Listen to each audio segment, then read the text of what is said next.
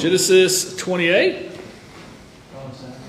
It's an interesting little text here with two relatively different topics. As you can see on the screen there, we'll talk a little bit about partner.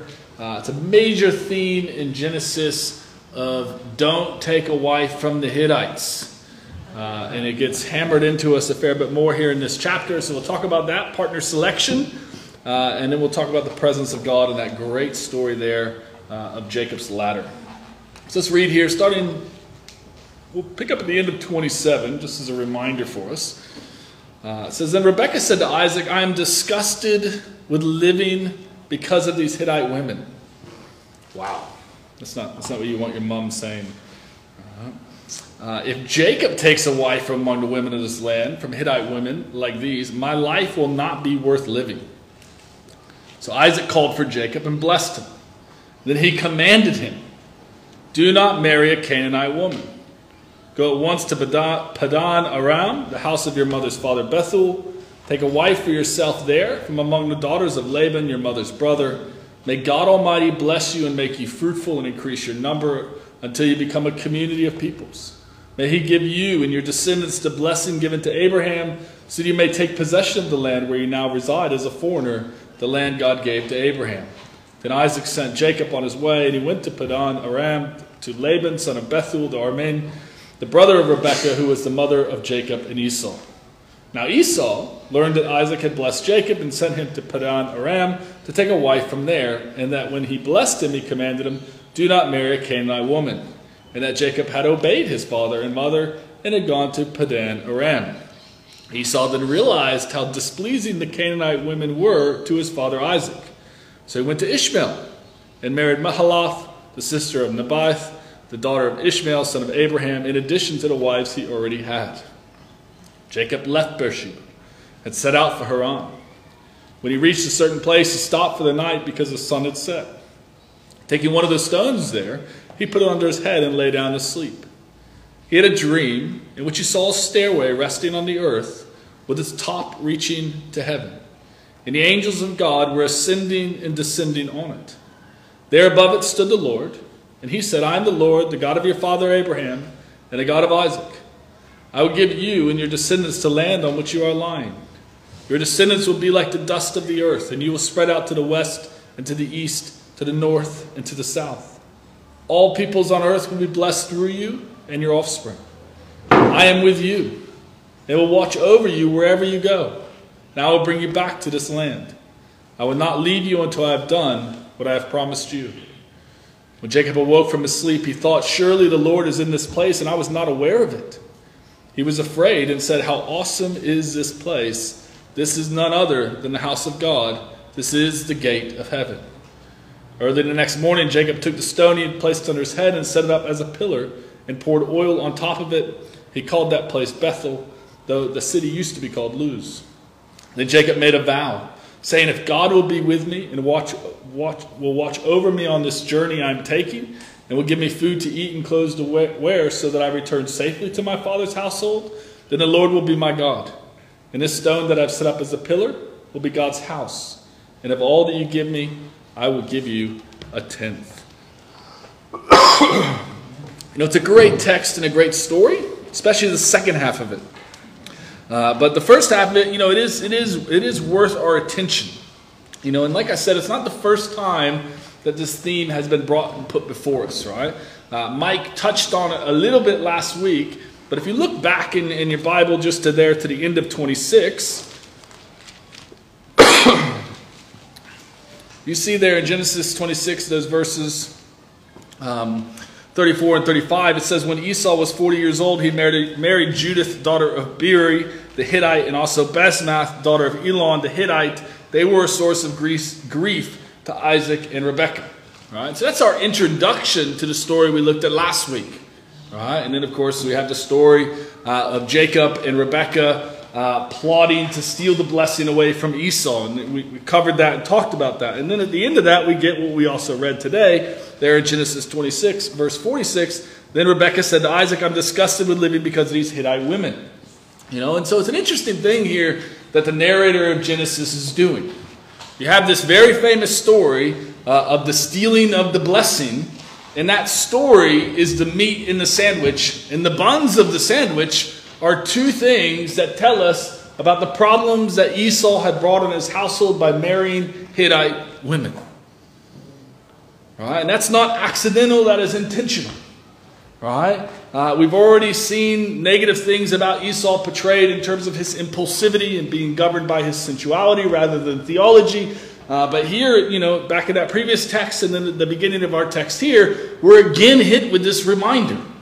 Why is Esau unsuitable for the blessing? Because of the choice in whom he pursued in marriage. And we can also, we can often, skip over these things, but it's there, and it's a reminder time and time again for us. Even as Esau tries to make it right, it's not exactly, positive in how he goes about doing it. Right? He's engaged in polygamy, and then he's engaged with intermarriage with foreign women, having nothing to do with race, but all about their faith. A twofold error in how he pursued it. Esau, and I think the point the narrator is making there is Esau is unfit. He's unfit to be leading God's people forward because of the choices he has made. But this is not a theme just in this text, right? This theme goes on and on and on. Even in the text we read today, look at the force of the words that Isaac uses. Isaac, who up to this point has been a bit of a passive character, right? He thinks he's on the deathbed. He's duped into not, unsure which kid. But all of a sudden, he seems to be getting a little bit of fire back in his step. And he calls for Jacob and he blesses him and he commands him, do not marry a Canaanite woman. Even the next section that we read there in that paragraph, where Esau learns that Isaac had blessed Jacob and sent him to Padan Aram, take a wife there. And when he blessed him, he commanded him, do not marry a Canaanite woman. So even Esau, who up to this point has been a dull character spiritually, unaware character spiritually, even he's beginning to clue in on, hey, I'm creating problems. Now again, his solution is not a great solution, but you at least begin to see some movement in Esau trying to get back in the right direction. But again, the narrator, though, is hitting us with this. This is a major problem. This is a major problem in the patriarch's time, and this will remain a major problem in the Old Testament in general. Right? As God's people, eventually end up in Egypt, and after they come out of Egypt by the plagues, and they come to the mountain, and they get the law in Deuteronomy 7, here's what the law says. Do not intermarry with them. Do not give your daughters to their sons, or take their daughters for your sons, or they will turn your children away from following me to serve other gods. And the Lord's anger will burn against you, and will quickly destroy you. It's pretty clear.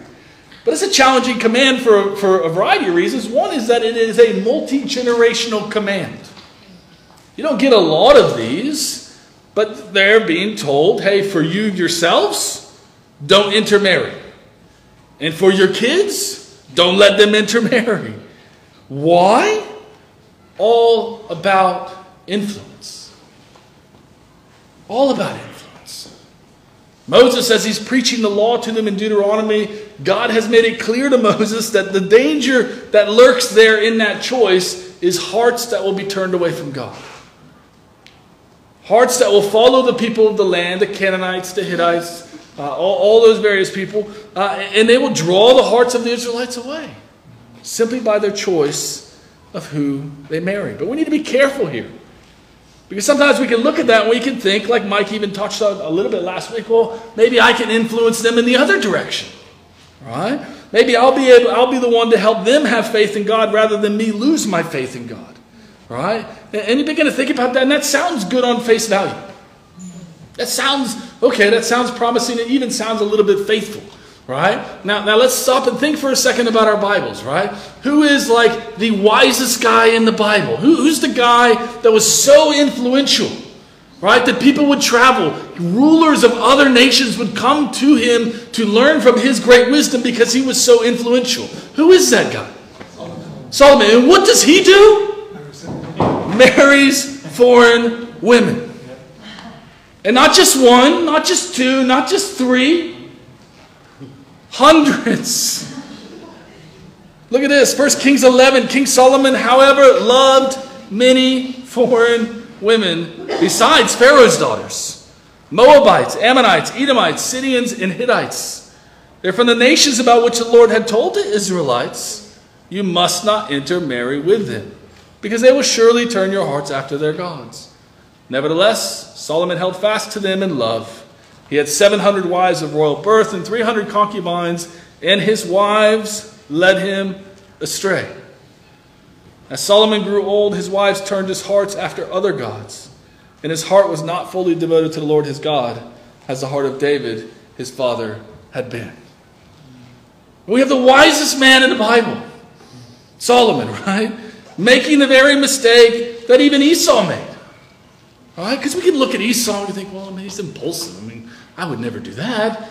Sell my birthright for a bowl of porridge? No way, But here's Solomon and all of his great wisdom, and what he does is the very same thing.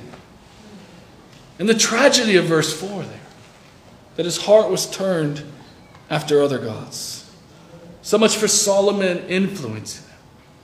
But it's also a great passage because it challenges one of our modern concepts that needs challenging. It tells us multiple times, 2 times in that text, that Solomon loved them. But you don't understand God. I love them. Because love, that emotion, that feeling, that trumps everything else, right? Even though God says, don't do it. Well, no, God, I love them, so that makes it okay. That's a lot of times what we can think. And you think, does God respond to Solomon with, oh, okay, sorry, didn't know you loved them? In that case, that's fine. That's not how he responds, right? Because the reality is, those statements even about Solomon's love for them, they don't justify Solomon's position of rebellion. It actually justifies the very reason why God says don't do it. Because it's a heart issue. And it's about what our heart gets attached to and what our heart pursues. The very fact that Solomon loved them so much showed the very reason why God said don't do it. Because God knew that if Solomon allowed and opened up his heart to those influences on that level, he would be led astray. And it's the very thing that happened with him. And twice we're told that that is the core heart issue. There at the end, as Solomon grew old, his wives turned his heart after other gods, and his heart was not fully devoted to the Lord his God, as the heart of David his father had been. It's a stark warning. And Solomon will become an example of this in the Old Testament. One of my favorite passages on this, you don't have to turn there, but Nehemiah 13. If you got good eyesight, read away. I'll read it to you though. If you're familiar with the story, they've returned from captivity. They spent many years rebuilding the walls. Ezra has worked alongside Nehemiah, teaching the people the Bible again, the Old Testament. And towards the end of it, they're kind of ironing out some of the last creases. And it says here, Nehemiah speaking, moreover, in those days I saw men of Judah who had married women from Ashdod, Ammon, and Moab.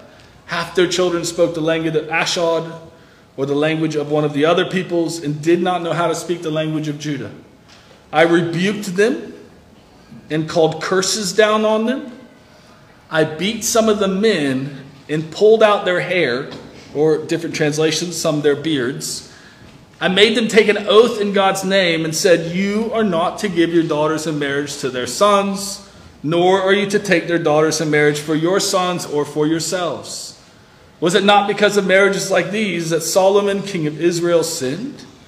Among the many nations there was no king like him. He was loved by his God, and God made him king over all Israel. But even he was led into sin by foreign women. Must we hear now that you too are doing this terrible wickedness and are being unfaithful to our God by marrying foreign women? I mean, think about that. You think about how Nehemiah handles that. All right? Sorry. Let me go back. If you ever had a conversation with someone, maybe me, and you think, oh, Sam, that's a little harsh. A little bit cutting with your words. Maybe a little bit too strong. Nehemiah rebukes them, curses them, gives them an unwanted haircut, and then makes them make oaths, obviously under compulsion because he's just hit them. You know what I mean? I mean, how sincere of an oath is that when someone just pulled your hair out? It's not going to be very sincere. But you see the indignation in Nehemiah. And why is he indignant? Because he looked at Solomon. And I think Solomon in many ways is in the Bible for one of the primary reasons, probably for this reason. Because we in our pride think, well, I'll be okay. I can navigate it. I'm smart enough. I'm wise enough. I'm charismatic enough. Solomon was 1,000-fold more than any of us. And yet he was led astray. And Nehemiah wants him to understand the seriousness of that choice. Even into the New Testament, we see the same concept being put before us. Paul, as he writes to the Corinthians 2 different times, right? Chapter 7 of 1 Corinthians, there in verse 39, as he's answering some Q&A from them, he says, a woman is bound to her husband as long as he lives, but if her husband dies, she is free to marry anyone she wishes. But she must belong to the Lord. Anyone she chooses, but there is a parameter that God has. They better belong to the Lord. But the entire section there in 2 Corinthians 6 all the way into chapter 7 is all about don't be yoked together with unbelievers. Don't emotionally bind yourself on that level to an unbeliever. Don't do it. And again, we can struggle with this and we can wrestle with this. But we got to see the pattern of the scriptures are clear. Esau is put before us, and this aspect of Esau's character sandwiches one of his great moments of failure. And it forces us to see the reality of one of the reasons why he was rejected. It's because he was marrying the foreign women. Again, it has nothing to do with race, nothing to do with culture, and everything to do with their religion, their faith. Sacred Search, which is a great book that covers this topic. The writer comically makes this quote. He says, the mysterious Bible version I'm always looking for is the one I see many people following and memorizing, and it goes something like this. Seek first the kingdom of God and his righteousness, except when you're choosing someone to marry. In that case, you should follow your emotions. Insist on a thrilling romantic attraction and overall relational compatibility that makes the relationship fun. And then all these things will be added unto you.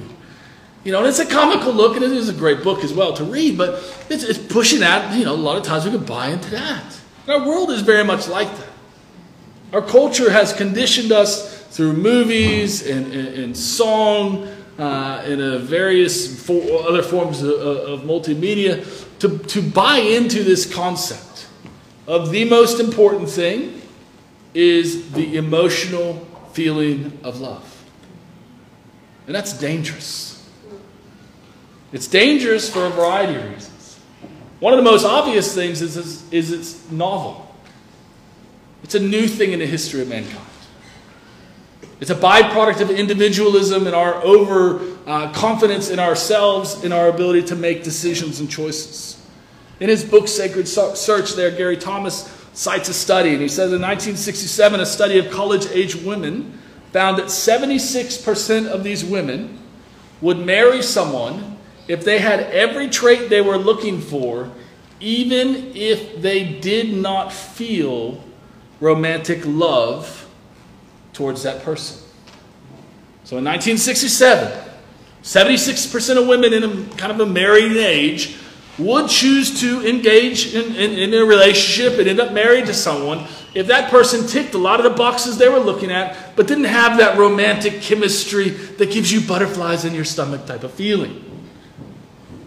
Fast forward to our modern day. 91% of women say they would absolutely not do that. They would not marry someone if they had every trait they were looking for, but they didn't have that romantic Hollywood kind of love that they're looking for. Now, everyone else knows the stats. If you were married in the 1960s or even early 70s, the statistical likelihood of you remaining married over the course of your entire life is very high. If you've been married in the 1980s, 90s, and for sure into the 2000s, you have a less than 50-50 chance of remaining married. Now, we in our modern viewpoint think we have this figured out. And we put a lot of stock in our choice and our feelings and our emotions. But even those stats should make us pause and think maybe we don't know. Maybe we don't have it all figured out. And then when we read about people like Esau and Solomon, even Nehemiah and the people of his day, we should even take a further step back. I think, man, I got to have more humility about this. That this is a major choice of who I bind myself with in this life. And if I really believe that God is number one, if I really believe that my heart is fully devoted to the Lord, why would I even entertain the thought of yoking myself or binding myself to someone who doesn't even care about them? Who doesn't even give thought about God? I'm going to often try to reason with people in those scenarios of thinking about, hey, if they treated your physical father how they treat your heavenly Father, you would break up with them. You wouldn't hesitate to. Even if they treated your best friend that way, with disdain or at best apathy, you wouldn't stay. But we justify it, we rationalize it, and we got to think, man, are you really more influential than Solomon? Are you really? Probably not. Do you want to follow the example of Esau? I mean, no one reads Genesis and thinks, oh yeah, Esau, he's my man. That's who I want to be like when I grow up. No one thinks that. No one reads those stories. He's one of those guys where you're just like, oh, really, Esau? Like, I mean, you botched it up before, and your choice is to go to Ishmael's relatives. I mean, who else in your family has kind of been banished into the wilderness? Ishmael. So that's the choice you come up with. That's how you think this is going to fix it. I mean, it's like failure after failure after failure. And he's a bad example. Don't follow his example. Amen? Don't follow his example. Have the humility to trust God, honor him in every area of your life, especially who you marry. Secondly, and way more positive, amen? Is this phenomenal story of Jacob. And Jacob at this point hasn't looked a heck of a lot better than Esau. All right? He's cunning, shrewd, whatever word you want to use doesn't sound like, he's a deceiver. You know what I mean? He's cunning, he's crafty. But here, he steps away from his family. And even that relationship with his mom is going to be severed. And in many ways, obviously, spoiler alert, she'll be dead by the time he returns, but he steps out on his own. And it's not easy. Maybe the first scene we get is of him pulling up a rock and having a sleep. Some of the young people went camping this weekend and it was cold. But I'm willing to bet none of them, even though it was very, very cold, decided, hey, let me grab a boulder. Let me find a nice rock and put that rock under my head and lay down and have a sleep. But that's where he's at. He's sleeping rough. He's out all on his own. Doesn't seem to have a bunch of servants with him meeting his needs. I mean, he's had a pretty privileged life. And here he is finally out on his own. And it's the very thing he needed. And that's a huge reminder for us. Because we all will inevitably have times in life where you will feel alone. Where you'll be pushed outside your comfort zone of what you're familiar with and what you know and what you feel safe in, and you'll be alone. Or so you think. Or so Jacob thought. Because as he goes there to sleep on that nice, soft, heavenly rock, he has this incredible dream. And he has this dream where he sees a stairway or a ladder resting on earth with its top reaching to the heaven, and the angels of God are ascending and descending. Right? And commentators debate, well, is it like the ziggurat? Is it like a rekindling of the Tower of Babel? I'm not sure that's the detail we focus on. The idea is the angels of God are coming to and fro. And depending on which translation you read, the Lord is either standing at the top there in verse 13, or you can look at the footnote if your Bible has footnotes.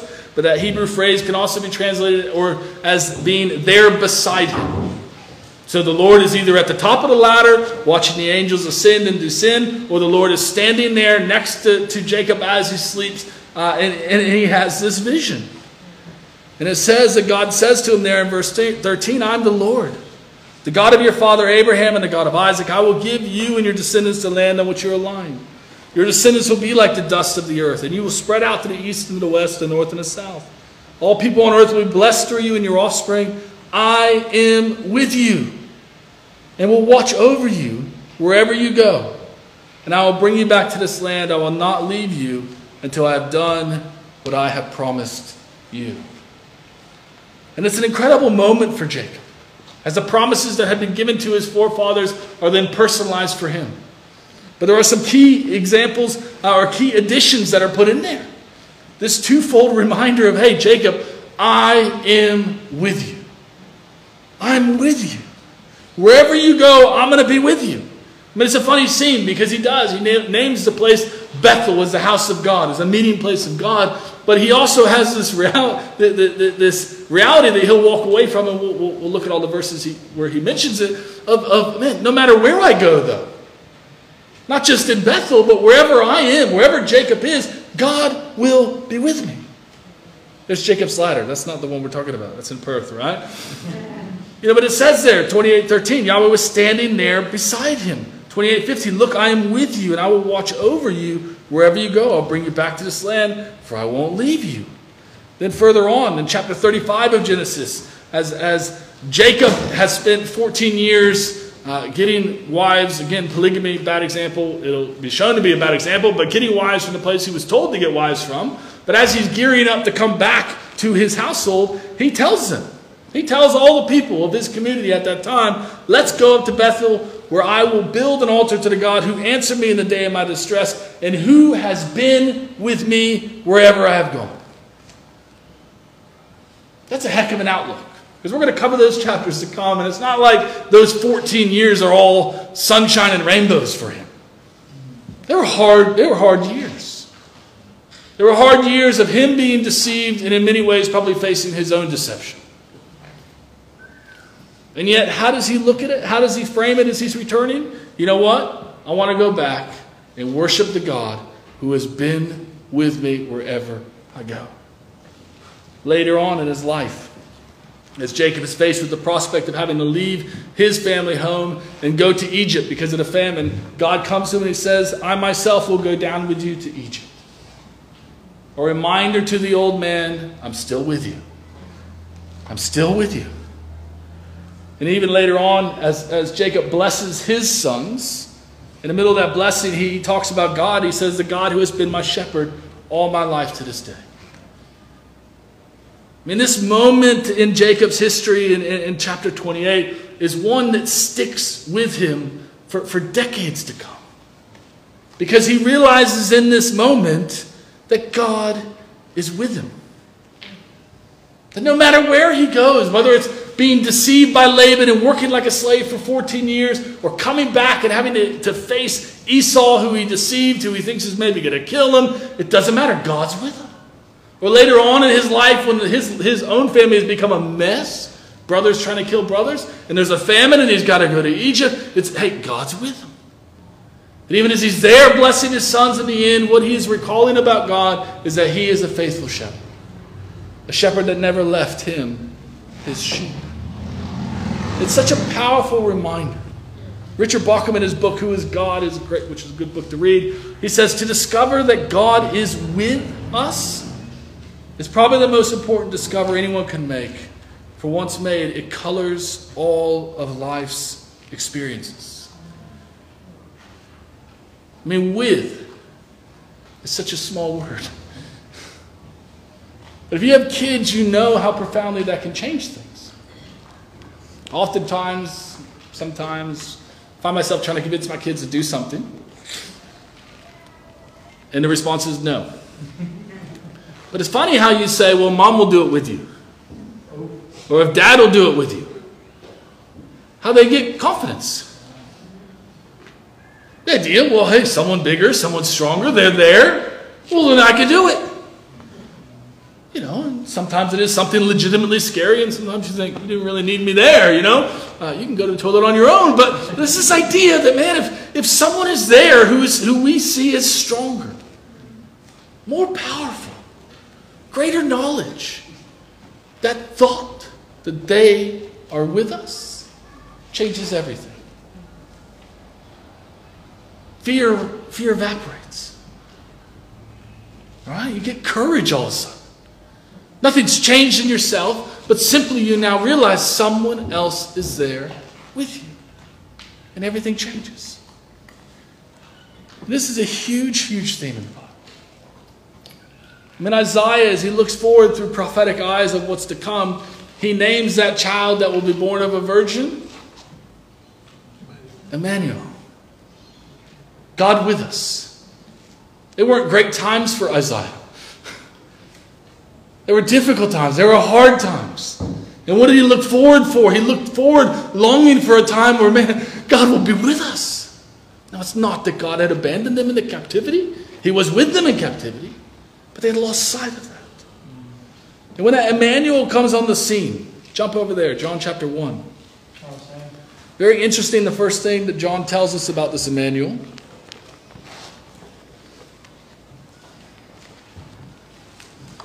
The first teaching moment in the Gospel of John occurs here at the end of the chapter. Starting there in verse 45. It says, Philip found Nathanael and told him, we have found the one Moses wrote about in the law and about whom the prophets also wrote, Jesus of Nazareth, the son of Joseph.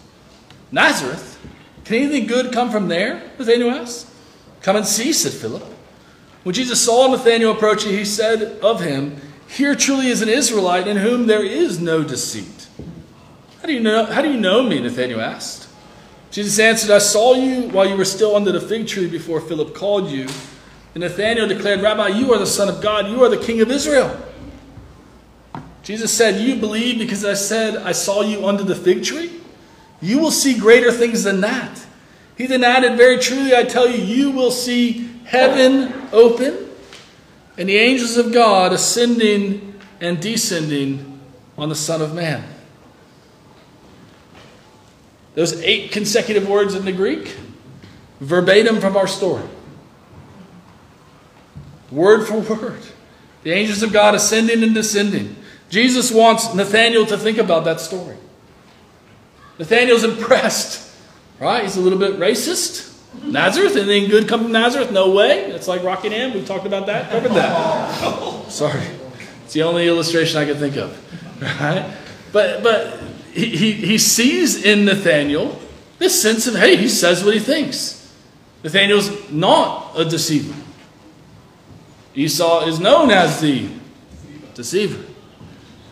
And they're impressed by that. And for the first of 25 times in the Gospel of John, Jesus says, truly, truly, I tell you. Amen, amen, I tell you. So 25 times in the Gospel of John, you get very important statements prefaced by that. And the first one is them being reminded of the story of Jacob. With one little tweak, though. That ladder coming from heaven, those angels ascending and descending, they're coming down on Jesus. That Nathanael and the other 6 companions at this point need to understand all the work of God, all the messengers. That's what angels are, all of that, all of God's work. Guess who it's being done by? And on is Jesus. And not just that, there's no ladder. Some commentators say even that text there in John 1 should be read as if Jesus is that ladder.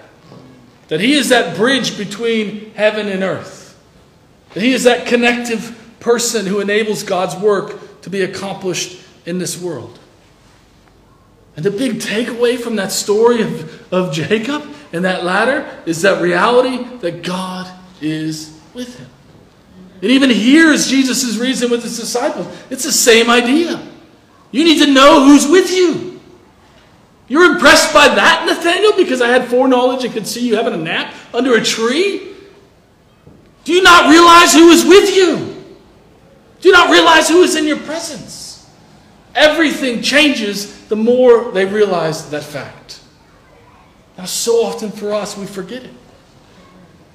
I don't remember who said it, but some famous dead person said, that our greatest need is to live our lives knowing that we are in God's presence. I mean, if we really lived that way, if we really thought that, I mean, think about how different our choices and our decisions would be if we really actually believed, hey, Jesus is here with me. You know what I mean? Beck says she goes under the knife tomorrow, and, you know, they give her the gas, and she counts down from 10, and she's asleep at 9. You know what I mean? In those moments before where she's wrecked with nervous and anxiety, and I know I'm making it worse right now, but stay with me, Beck. You know, I mean, if the last person she looks at is Jesus, she's going to feel a lot better.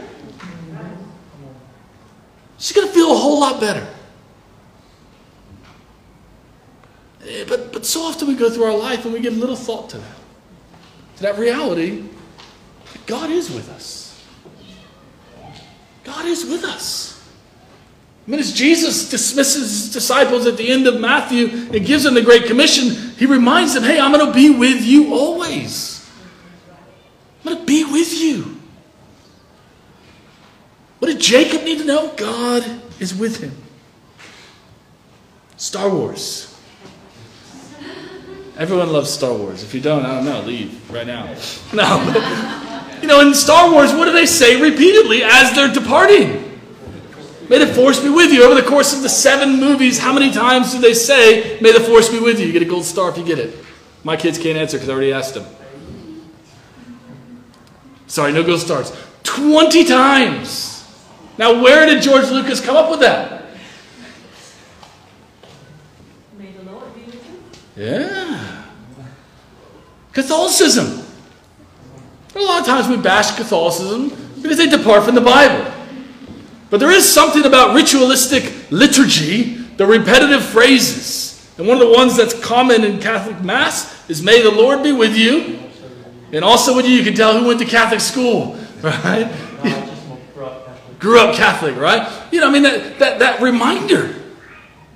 That reminder of may the Lord be with you. That's what inspired George Lucas to put it in the movie, right? It actually comes from the Bible a lot, though, guys. By the time of the 1st century, most people think that was like the common phrase you'd say if you were Jewish. You can see all the references from Ruth all the way through to 2 Timothy. This reminder of, hey, the Lord be with you. Because what do we need to remind each other of? Man, God's with you. You don't need to be afraid. You don't need to be anxious. You don't need to be wrecked and controlled by fear. God is with you. Even our phrase that we use, goodbye, is a contraction from the 16th century of God be with you. For a vast majority of, time since Jesus, that's how you would say. That's how you communicate. That'd be the last imparting words you give to a loved one before you see them, is God be with you. And if you see Star Wars, you see how that changes people. Man, what if we did that more and more with each other?